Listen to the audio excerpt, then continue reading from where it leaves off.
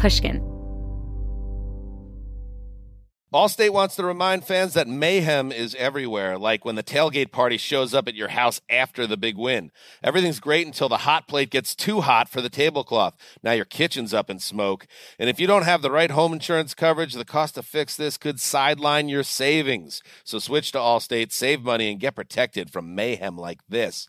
Not available in every state based on coverage selected, subject to terms, conditions, and availability. Savings vary. I've interviewed many successful people over the years, and one thing I find fascinating is many of them don't consider themselves business savvy. Take the owners of Tight Knit Brewing. They turned to Chase for business for everything from banking and payment acceptance to credit cards, and do all of it in one place with the Chase mobile app. And that's helped these brew-loving friends turn a passion into a business. Learn more at chaseforbusiness.com. Make more of what's yours. Chase mobile app is available for select mobile devices. Message and data rates may apply. JP Morgan Chase Bank, N.A., member FDIC. Hi, it's Gabby Reese, and this podcast is powered by Laird Superfood. It was created in our kitchen by my husband, big wave surfer Laird Hamilton, and it all started with a simple idea. What began as Laird's secret for long-lasting energy on the waves is now Laird Superfood, offering a full range of delicious plant-based creamers, coffee, greens, and more. Visit lairdsuperfood.com and use the code GABBY2024 and save 20% on your first order. I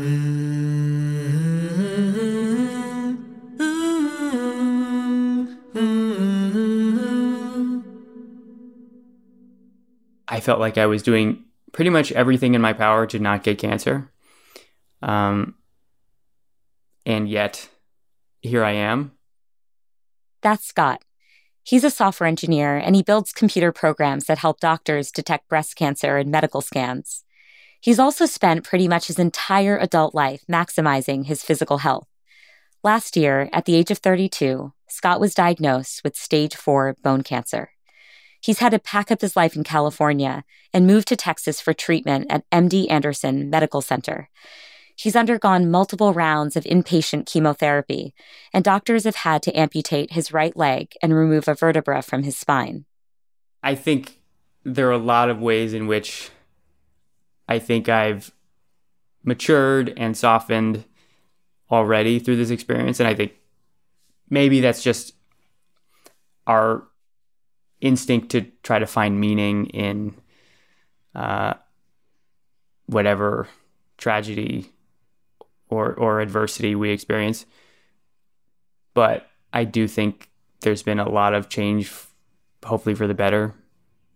I mean, it would be a shame if not only were my body compromised, but my personality also got worse. Most of the conversations we've heard on A Slight Change of Plans so far are from folks who've gone through a big change and are out the other side now, reflecting back. But Scott is still undergoing treatment, and in our conversation, he's processing this big change in real time, unsure of how his story's going to unfold. But so far, one thing's surprised Scott. He's handling this change far differently than he thought he would.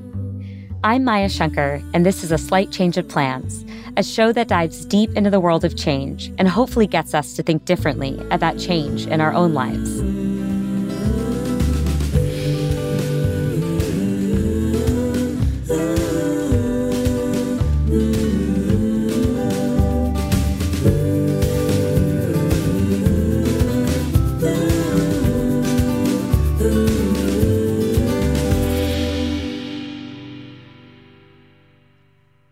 I've known Scott for about 2 years now. We don't know each other super well. He's a friend of my husband's. But he shared pretty early on that he is a total health nut. I remember the first time I had dinner with Scott. Not only did he pick out the healthiest restaurant in town, farm to table, organic, and vegan, he also chose the healthiest item on the menu. I'll put it this way. If there's rigorous evidence out there that some health behavior works, I promise you Scott's done it. He's a vegan, he does intermittent fasting and high-intensity interval training, and he adds turmeric and chia seeds to his food whenever possible. I definitely had a certain amount of rigidity surrounding health. I was adamant about getting a certain amount of sleep, adamant about eating the certain correct types and quantity of foods. It seemed like an outlet for my my control freakishness. So I had read the nutrition book, How Not to Die. And I was pursuing a lot of those principles pretty faithfully. The goal was to be fit and to look fit and to perform my best. The goal was certainly not to avoid death. It was more a fear of diminishment. One of the ways Scott tried to stave off diminishment was to play sports. While in grad school years ago, Scott was playing soccer and sprained his right ankle. Years later, in the fall of 2019, he was out jogging, something he did fairly regularly, when again he experienced pain in his ankle. And I sort of attributed it to that earlier injury. I think it was the end of 2019 where I thought, I think physical therapy would help. And so I worked through the PT, and it just didn't get better. And I'm really diligent about these sorts of things. I'm like the only person who ever does their PT exercises, all of them, every time. I remember sort of getting out of bed in the middle of the night to go to the bathroom, and I would sort of be limping and hobbling, and it just kept getting worse. And at a certain point, I said, I need to see somebody about this. I had some suspicion in the back of my mind that it was something nastier than a strict sports medicine issue. Like it could have been an infection or some fracture that wasn't healing. I went to go see somebody who ordered x-rays, and the x-rays were a little ambiguous or concerning. So they sent me for an MRI. I got an MRI, and they said, okay, well, you have some tendinosis, but there's also something going on with your bone. Did you ever think at any point that it might be cancer? I mean, I know you said you thought it could be nastier than a simple orthopedic injury, but did cancer ever cross your mind? No, it didn't. It was listed among those things, but it just felt too remote to believe. I also felt like I was doing just about everything in my power to avoid getting things like cancer. I thought it was maybe an inevitability that I would get something like prostate cancer, which is sort of rampant in both branches of my family, but that was something for 60-year-old me. Not 30-something. Exactly. Can you bring me back to the moment where you ended up getting the definitive call from your doctor? Yeah.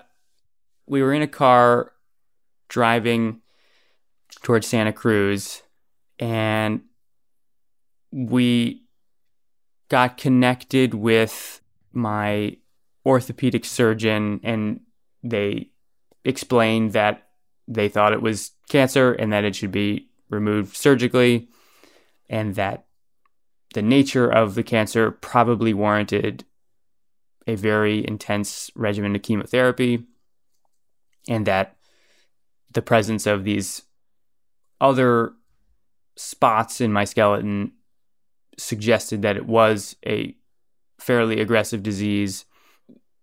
It would not be unreasonable to describe my condition as multifocal osteosarcoma, and the 5-year survival rate for patients with this diagnosis is about 30%.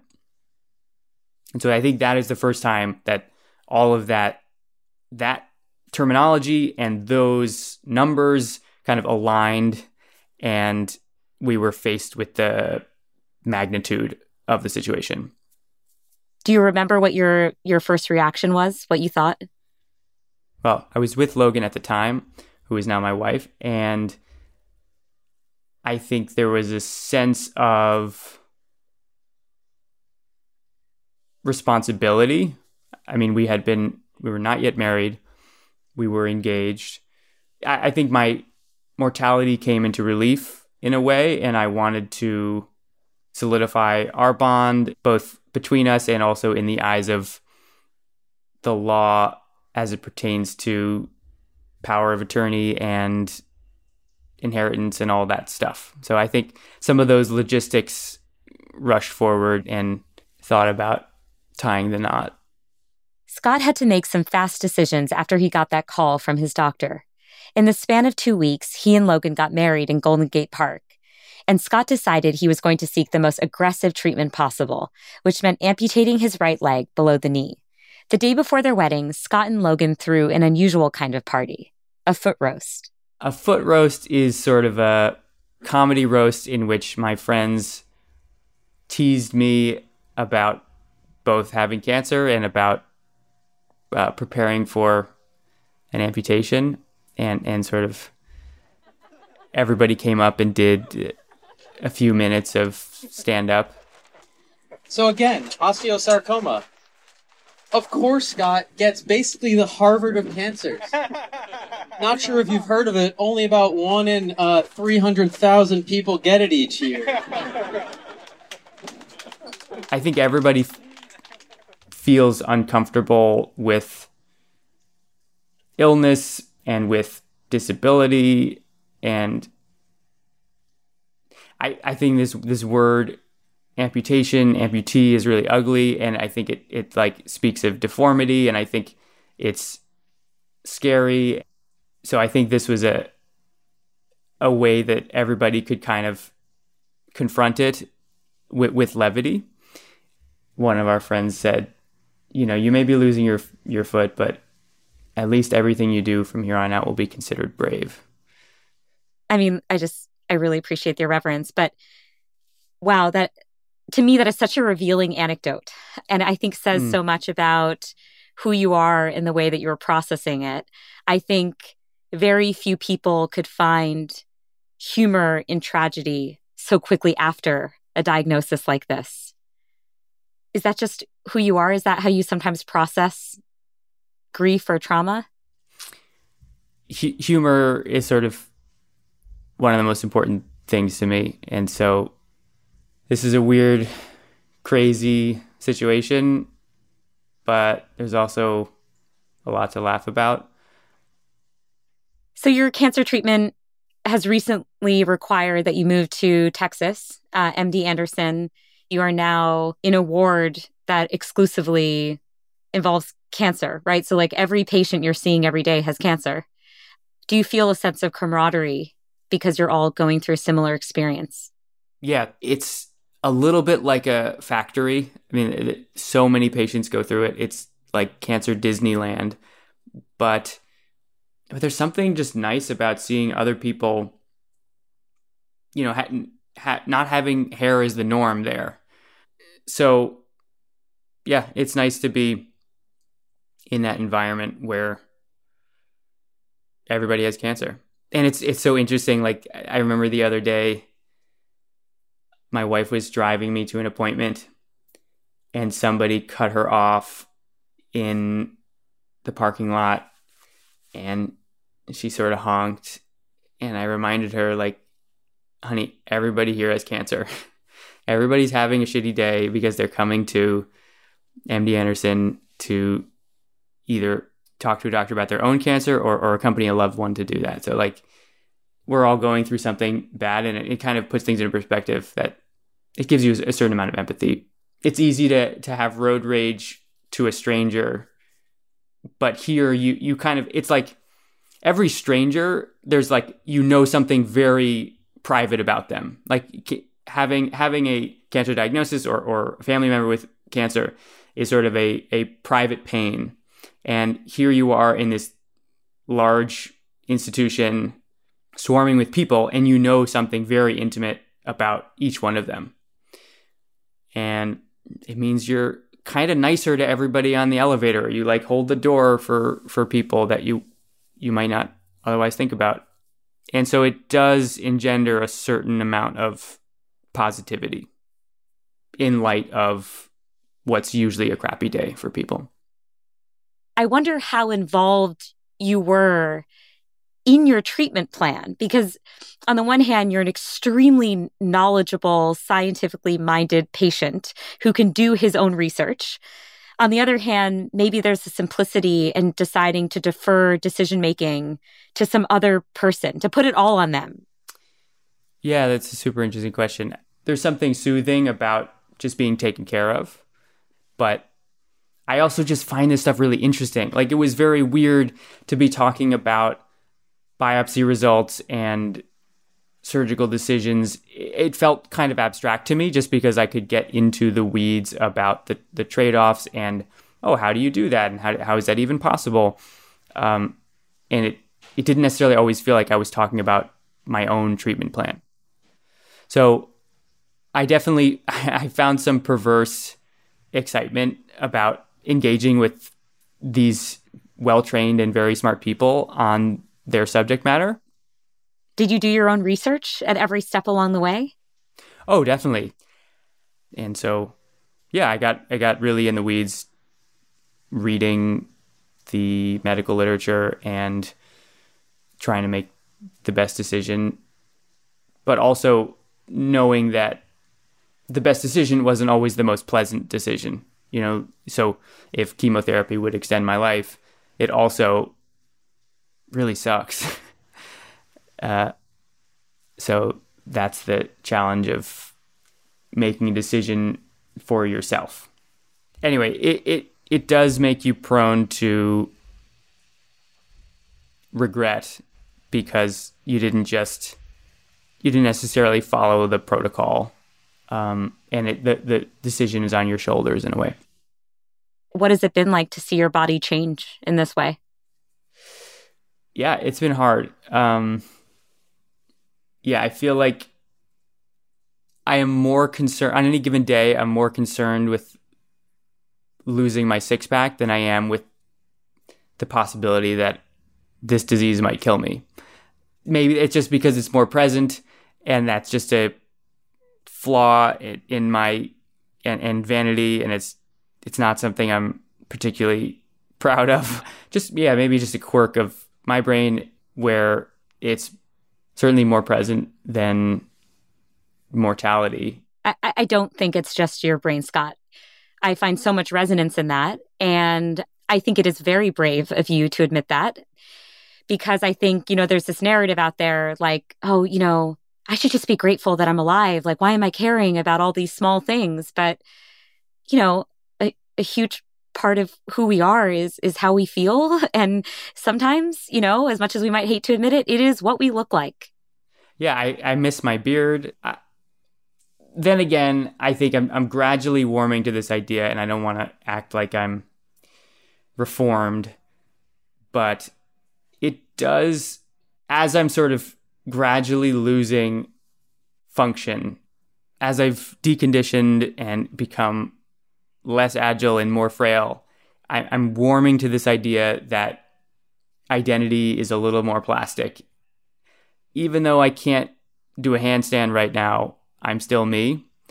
These things that I thought were core to my personality and to my existence, like my athletic prowess, whatever it was, as I'm losing those things, it suggests that a lot of these things are more negotiable than I thought. We'll be right back with a slight change of plans.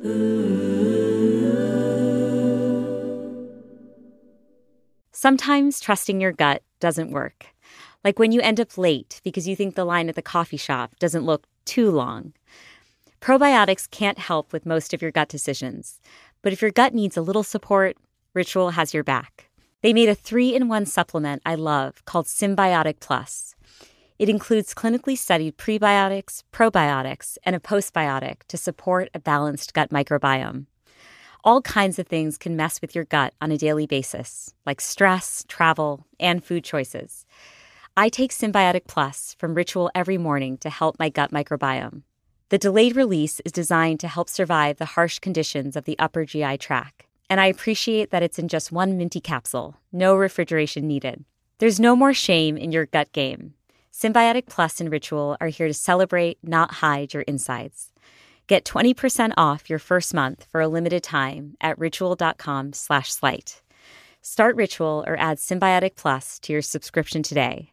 That's ritual.com/slight for 20% off. Small business owners, this one's for you. Chase for Business and iHeart bring you a new podcast series called The Unshakables. This one-of-a-kind series will shine the spotlight on small business owners like you, who faced a do-or-die moment that ultimately made their business what it is today. Join hosts Ben Walter, CEO of Chase for Business, and Tanya Nebo, a lawyer and business consultant, on these storytelling journeys of trials, tribulations, and triumphs that hinged on a single event, a split-second decision, or even a stroke of luck. Whether the story is about a warehouse going up in flames or a former partner stealing a whole roster of clients, each episode will showcase the grit, determination, and resourcefulness a small business owner needed to turn a pivotal situation into a springboard for success. Listen to The Unshakables now and learn more at chase.com/business/podcast. Chase, make more of what's yours. Chase mobile app is available for select mobile devices. Message and data rates may apply. JP Morgan Chase Bank, NA member FDIC, copyright 2024. JP Morgan Chase & Co.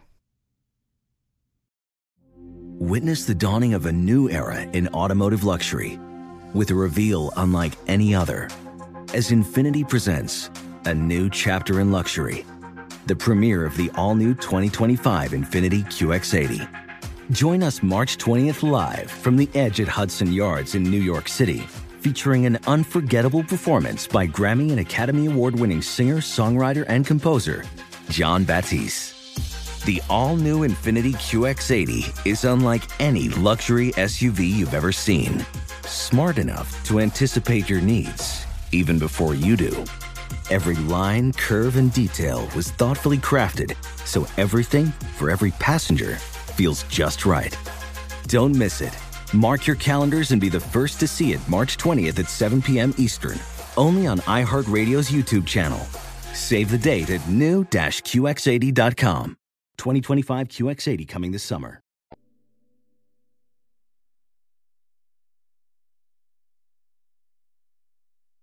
What has it been like to confront death in this way? How have I confronted death? Or have you confronted it? I mean, maybe you haven't, which is also completely fine, you know? God, it's so weird that the death feels very theoretical because the experience of the disease was really just my ankle hurts and jogging is uncomfortable. And then it's been the treatment that vastly overtakes the disease in terms of unpleasantness and discomfort. But in order to undergo this hideous array of treatment, I have to operate on the assumption that I'm going to come out on the other side and live a long life. Because otherwise, what's the point? So day to day, I function as though I will be a long-term survivor of this disease. It will be a formative, character-defining experience, but I don't think that I'm going to die. Now, and it's hard to share those two things because, of course, when I have been diagnosed with something that tends to kill people, you do need to appreciate it. Maybe you should change your behavior in some way or change the lens with which you look at the world. But you also should, if you're to survive, probably act as if you're going to survive. Fake it until you make it.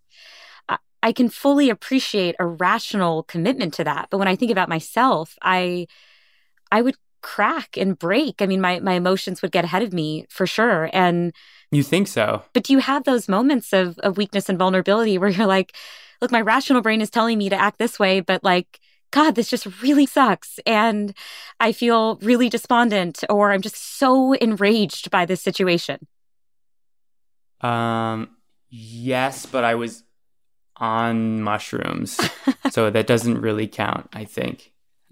Oh, wait, this is so interesting. Did you do a trip with the hopes that it would change your perspective when it came to cancer? Because I know there's all these studies happening right now. It was clear that I had some processing to do, and it felt like this could be a useful aid. Confronting mortality and fairly scary statistics about my long-term survival. I don't know, I guess just to let that all sink in, to marinate in my skull, potentially needed some enhancement, some external enhancement. the experience that made me cry was imagining the situation from the point of view of my mom and sort of the pain of having a child diagnosed with a life-threatening condition and be at risk of dying. I'm an only child. I'm close with my mom. And for some reason, that perspective shift that is always possible, but is somehow made more tangible when you're on substances like that, drove me to tears. I'm curious to know how, you're going through this huge personal and physical change. And one thing that's hard to anticipate is how the people in your life are going to change as a result of the diagnosis, change the way they interact with you. Have you noticed any changes? I think a lot of people would think that since I have, quote, real problems, their problems seem insignificant. I think what I've learned through this experience is that there's such a degree of homeostasis in the human mind that your problems are your problems. That means that when something is bothering you, whether it's a life-threatening thing or a very minor thing, it still kind of occupies the full bandwidth. So it doesn't annoy you when you hear people talking about more everyday problems? No. My best friend's toughest decision he's working with right now is which Blue Apron item to cook tonight. And I'm thinking about, should I do the surgery after cycle 4 or after cycle 5? And how will that affect my survival and recovery and everything like that? So I could see why there would be some hesitation in connecting. But I think, a lot of those, maybe if there was advice for your listeners in that category of things, it's less about what you say and more just the fact that you're saying anything at all. You see it as caring. Yeah. Have you noticed that any of your friendships feel different now, though? Or that you're, for someone who is normally just so self-sufficient and independent, all of a sudden you're on the receiving end of pity. And that might be a foreign feeling. Do you feel that way? Does it make you uncomfortable? I just assume that they envy me for so many other reasons that it just balances things out. I love that. What about in your relationship? What's been the hardest part about being newly married and having to go through this with your new wife? Yeah, I think in our relationship, I think I had been more of a provider, more of a caretaker, more of a rock. And then here I was sort of crumbling. And I think it caused a little bit of a reconfiguration of our roles, hopefully temporarily. When you sign up to build a life with somebody and then you learn that they may not live to fulfill that dream, it must be really hard. And I think that has been in some ways what has motivated me to treat this very aggressively, even if it will cause long-term damage to my heart or neuropathy. That is preferable to perishing. So I think seeing it through her eyes has been hard, but also motivational. Has there been anything that surprised you about the way that you've adapted to this cancer diagnosis and treatment? Yeah. When you get to the other side of these events like a diagnosis like this, it feels like the emotional thermostat has prevailed, and I am generally just as happy as I was a year ago. There are moments of more acute discomfort, nausea, and and pain and helplessness, etc. But like the good moments are just as good. And on a Sunday morning, you're drinking a cup of coffee, you're looking out the window. It's like that moment is just as nice as it was a year ago. And that although my experience may be punctuated by a lot of negative experiences, that plenty of very nice moments remain. I think that people, like yourself included, would predict that you would just be a total wreck and it would be absolutely constant misery. But I guess, I don't know. I mean, maybe it's resilience that is unique, but I doubt it. And this was unexpected, right? I mean, you didn't predict this. Yeah, it's interesting because, I mean, it's certainly a pain in the ass. But if you knew how generally normal I would feel, it's like, would you work so hard to avoid this outcome? I mean, that's sort of a weird argument, but oh, interesting. No, I want to. So what you're saying is like, if I'd known that I would adapt in this way and achieve my former happiness levels, was there justification for me to be so fearful of cancer in the first place? Is that kind of what you're getting at? Yeah, right. Wow, I think that is. I think that's well said. I think that you put it together better than I could. So I don't think it's like one ought to just forsake healthful habits because they realize that doesn't particularly matter. But I think it might serve you to worry a little bit less. How has this experience changed your relationship with control? As you said early in the interview, you're kind of self-proclaimed control freak. And yeah, I do wonder if you think differently about that and how that might affect the way you live the rest of your life. It really makes you understand that you are not in control. And it's a little refreshing in a way. Like you can sort of release the grip on the steering wheel a little bit, and that kind of eases tension throughout your entire body when you realize that like you can do your best, you can control like 99% of outcomes, but there are certain things that just come at you that you had no chance against. Wow, I love that. It's really beautiful. Scott, I think there are many listeners who are currently in the throes of a big life change, and it is unresolved.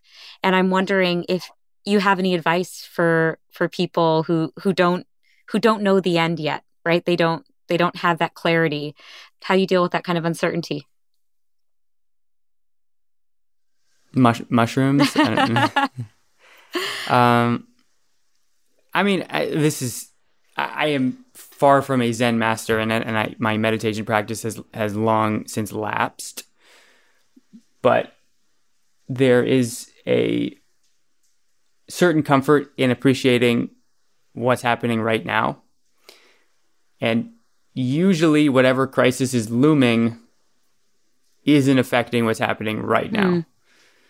And that if you just notice it and appreciate it, it can provide a lot of comfort.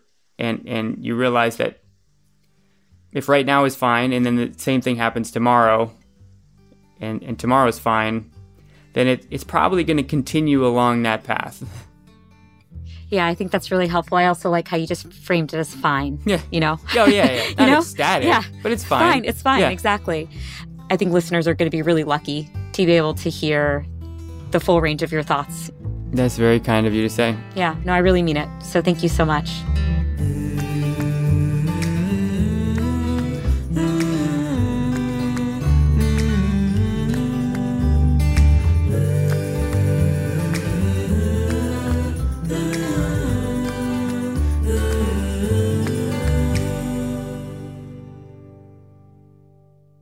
Hey, thanks for listening. If you're enjoying A Slight Change of Plans, please make sure to subscribe, rate, and share the show with friends. And join me next week when I talk with Morgan Givens, a transgender man. In his 20s, he underwent hormone therapy to bring his body into alignment with his male gender identity. I found myself skipping at home. You know, I'm 6'1", and I am a pretty gigantic Black person, but I had so much joy in that moment that I literally could not contain it. But Morgan's joy was short-lived when he was confronted with the reality of being a Black man in society. You know, there was this aspect of feeling completely boxed in and caged by womanhood and my femininity. And I broke free of that. You know, I broke free of it for a little while. I had a few moments in the sun, you know, but the longer I've gone since that moment, the more I've realized how I have become caged once again. I'm not as free as I thought I was.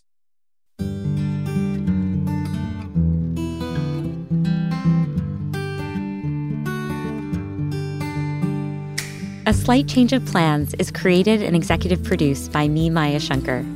Big thanks to everyone at Pushkin Industries, including our producer, Mo Laborde, associate producers, David Jha and Julia Goodman, executive producers, Mia Lavelle and Justine Lang, senior editor, Jen Guerra, and sound design and mix engineers, Ben Tolliday and Jason Gambrell. Thanks also to Luis Guerra, who wrote our theme song, and Ginger Smith, who helped arrange the vocals. Incidental music from Epidemic Sound. And of course, a very special thanks to Jimmy Lee. You can follow A Slight Change of Plans on Instagram at Dr. Maya Shankar.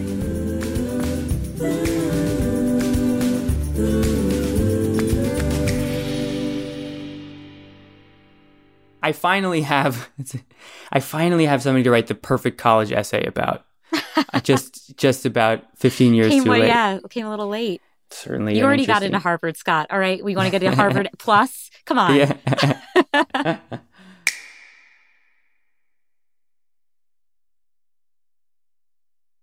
Allstate wants to remind fans that mayhem is everywhere, like when the tailgate party shows up at your house after the big win. Everything's great until the hot plate gets too hot for the tablecloth. Now your kitchen's up in smoke. And if you don't have the right home insurance coverage, the cost to fix this could sideline your savings. So switch to Allstate, save money, and get protected from mayhem like this. Not available in every state based on coverage selected, subject to terms, conditions, and availability. Savings vary. Infiniti presents a new chapter in luxury, the premiere of the all-new 2025 Infiniti QX80, live March 20th from the Edge at Hudson Yards in New York City, featuring a performance by John Batiste. The all-new 2025 Infiniti QX80 is an SUV designed to help every passenger feel just right. Be the first to see it March 20th at 7 p.m. Eastern, only on iHeartRadio's YouTube channel. Save the date at new-QX80.com. Don't miss it. 2025 QX80 coming this summer. Does money stress you out? Let Facet flip your financial chaos into clarity. Finding Facet immediately put us at ease. Facet's innovative approach to financial planning ensures your money works as hard as you do, enabling members to experience the joys of having your finances in order. And that makes us Facet for life now, I guess. Visit Facet.com, FACET.com to learn more. This ad is sponsored by Facet. Facet Wealth is an SEC registered investment advisor. This is not an offer to buy or sell securities, nor is it investment, legal, or tax advice. These testimonials are from current Facet members who are not compensated. All opinions are their own and not a guarantee of a similar outcome.